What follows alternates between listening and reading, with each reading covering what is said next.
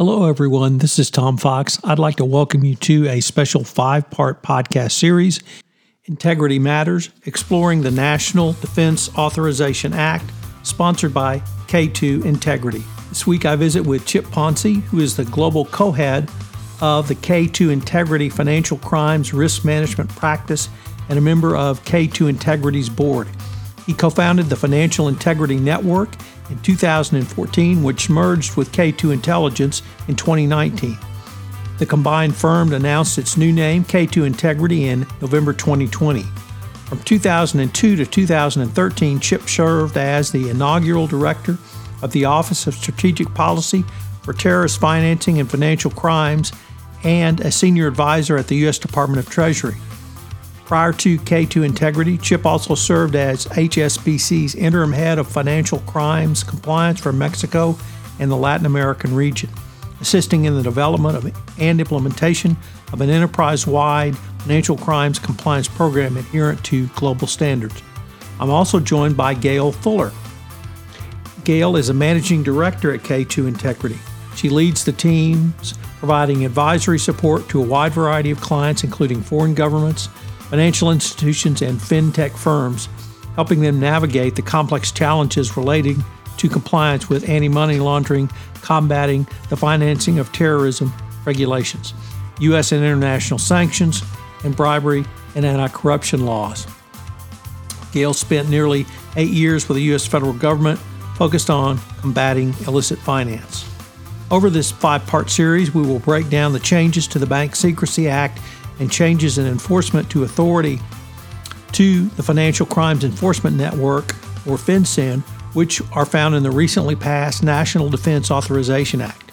Topics include breaking down the big picture, company formation reform, new opportunities under this new law, coming changes to corporate governance under the NDAA, and taking the long view of the new law. This is one of the most significant new laws around bank secrecy in nearly 20 years. They will apply to financial institutions and a wide variety of others going forward. In this episode 2, I'm joined by Chip Ponce again, and we take up the issue of company formation reform. Hello, everyone. This is Tom Fox back for our continuing discussion on the exploration of the National Defense Authorization Act, and most specifically, changes to the Bank Secrecy Act and FinCEN around financial institutions. Today, I have back with me Chip Ponce, and we're going to take up company formation reform, revisiting the Know Your Customer and due diligence. Chip, first of all, with that incredibly long-winded introduction, welcome back. Tom, so great to be back with you, and really excited to talk about company formation reform. This is an issue near and dear to my heart, and I know you have a lot of listeners that have been tracking this issue, I'm sure, for decades, as this has been on congressional radar for since at least 9/11 and really even beforehand. And it's great to see us get over the finish line. So excited to talk to you about it. And I know I've said this before, but this is probably the area that I see the most applicable to literally every type of compliance.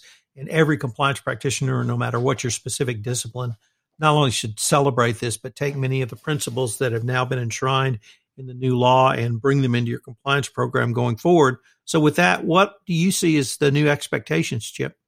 Let me start, if I can, Tom, with the problem, because it's shocking to me as somebody who's been in this space forever that the problem is not universally understood until I remember that what I do for a living is different than what most people do for a living. So just to back this up for a minute, as I often have to do at the dinner table when I start rambling about work, and my wife or my kids will say, I have no idea what you're talking about.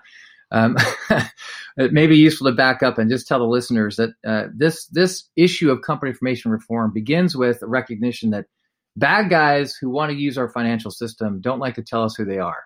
So they will more often than not dress up in the form of a legal entity whose ownership is not understood, and therefore get access to financial services, markets, and relationships that they otherwise would not. Effectively, companies have become an anonymizing technique for illicit actors of all stripes, and we know this. Over the past 20 plus years of congressional hearings, we've had everyone from law enforcement to national security, domestic, abroad, here, and in other financial markets, describe the abuse of legal entities to mask illicit actors and activities and prevent our financial institutions, who are charged with understanding and managing these risks, from understanding these threats that will access their institutions and through them our financial system. That has been an extraordinary challenge, and as you mentioned, Tom, not unique to money laundering, but really across the full range of threats that we face. And it doesn't matter if you're talking about individuals and organizations, from terrorism to corrupt actors, to human rights abusers, to state actors that may be stealing state secrets or maybe engaging in grand acts of IP theft or just rogue activity, including unauthorized proliferation of WMD materials, et cetera. To just name a few of the abuses that we've seen in the past. So an effort to clean up our company formation process so that we understand the interests behind those that are creating companies using our authorities has been an objective of almost everyone that I can think of interested in combating illicit finance, because it's a common denominator, whether you're going after terrorist groups or proliferators or corrupt actors, et cetera, that they all use our companies as a way of anonymizing themselves. And this act, as part of the AML reforms adopted in the NDAA, will change that. Happy to talk to you about how, but that's the problem that we're trying to solve, and why so many of us have been pushing this for so long. Well, how do we do that? So the antidote to anonymous companies is to understand who ultimately owns or controls these companies. And that seems pretty straightforward. It's known by the nerds in the space, of which I'm proudly one, as beneficial ownership. The beneficial ownership of a company is different than the legal ownership or the nominal ownership of a company. To illustrate that, think about a company, ABC Company, and if you're a bad guy, if you're Tony Soprano and you don't want people to know that you own ABC Company, then maybe what you do is you set up an XYZ trust or an LMNOP company, and then that company owns the ABC Company. So if you want to know who owns ABC Company, you got to go to LMNOP Company. Well, if that sounds confusing, it is. This is just the beginning of trying to be an investigator to understand, who's behind ABC Company. Beneficial ownership cuts through any of these intermediary holding companies and gets to the two-legged person, the individual natural person at the end of the day, or persons, who ultimately own or control the company.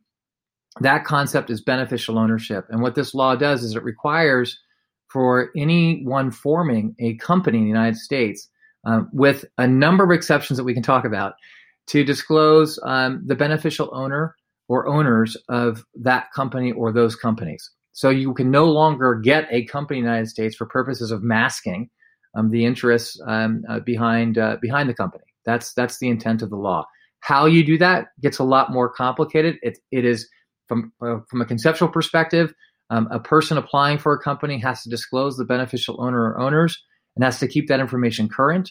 And they disclose that by sending a report to FinCEN, our financial intelligence unit, as part of the Treasury Department, which will then maintain a database of all these companies, their beneficial owners, and disclose that information to law enforcement, national security authorities, and if necessary, financial institutions who may be inquiring about the beneficial ownership of their customers. That's in short what this law does. And again, the how part gets a lot more complicated in detail. How do you suggest companies either begin to prepare or even think through preparing for this new law? Is it simply hiring a more sophisticated due diligence investigative service? Is it refocusing internally what they're looking for? How can we help companies really, even at this point in time, begin to get ready for this new law? Well, we've argued for a long time, Tom, that companies won't have to do a lot to prepare for this new law unless they are hiding their beneficial owners, which is something that is hard to understand why companies would do that internally. Externally, the sensitivity of that information has been debated, but internally, companies should understand who owns them, and not just as a matter of the next in line, the holding company or the holding company, but ultimately, who are the individuals who own us? That's something that every company should understand. If you are a company formed under the laws of our states now, you will have based on rules that the Treasury has to issue, you will have to disclose your beneficial owners, defined in the law itself as a natural person who owns or controls the company. Now, that definition itself is going to be subjected to rulemaking, and the good news is that we've done this before in a different arena for financial institutions that have similar requirements to understand the beneficial owners of their legal entity customers. But if you're a company, you're already doing this to meet the requirements of any U.S. financial institution that you open an account with. So if you're a bank and you onboard a U.S. company, you're already required to ask that company and to obtain beneficial ownership information from that company. Similarly, if you were to open up a bank account in foreign financial centers based on global standards that we've promulgated and been a part of as a global financial system for several years, banks all over the world will be required and expected to understand and obtain beneficial ownership information from their legal entity customers. So as a company in existence now, unless you're not interested in having a bank account, and it's hard to imagine conducting business without having access to financial services, then you're already going to be required to produce this information to your financial institution. What you're now required to do is to also produce it in the country where you are incorporated. In the United States, obviously, that would be, as I mentioned, by filing a report to the Treasury Department, to FinCEN. In other countries, you would have similar requirements. And I'll pause in a second here, Tom, but this is an important point. When, as a company, you have your beneficial ownership information to get financial services, and now in order to obtain the company itself, to actually create the company, you're going to have to disclose beneficial ownership information and keep it current. It introduces a question about the consistency or the relationship between financial institutions that have this obligation and companies that will be disclosing this information to financial institutions, and then jurisdictional authorities that create these companies in the first instance. And how aligned should these efforts be? And the short answer is, ideally, that they should be as similar as possible. But they won't necessarily be identical because the interests are a little bit different. And so here's where it will be interesting in the rulemaking that Treasury will be pushing to implement this requirement, how much that rulemaking is informed by and identical to beneficial ownership disclosure requirements for companies seeking to open a bank account in the United States. And my hope is that it is substantially similar, so that a company understands, okay, a beneficial owner for my financial institution is the same as a beneficial owner that I have to report to the authorities, and maintaining and keeping that information current, that it's basically identical requirements. Where it starts to differ is how that information is used and who has access to it. And the most important point is that if you're a financial institution and you're obtaining that information now, you can rely on your customer's representation as to who the beneficial owner is. And that's really important, because if a financial institution had to go verify from the company registry or from the federal government now that the beneficial owner their customer discloses is the same one they've disclosed to FinCEN or to some incorporating authority, that would substantially expand the burden on financial institutions. And there may be instances in which a financial institution may want to do that. They may say, look, in this particular instance, the company that I've onboarded is one that I've got a lot of questions about their beneficial ownership, and I'm not really sure that what they've told me is accurate. You know, there may be instances where you want to go verify that information, but that should be by far exceptional and not the rule. And so I wanted to flag this because this is an area that has been identified historically as a key concern for financial institutions that already have the obligation to obtain beneficial ownership information, to not introduce a new verification requirement in effect, because this information is now going to be reported also at a federal level.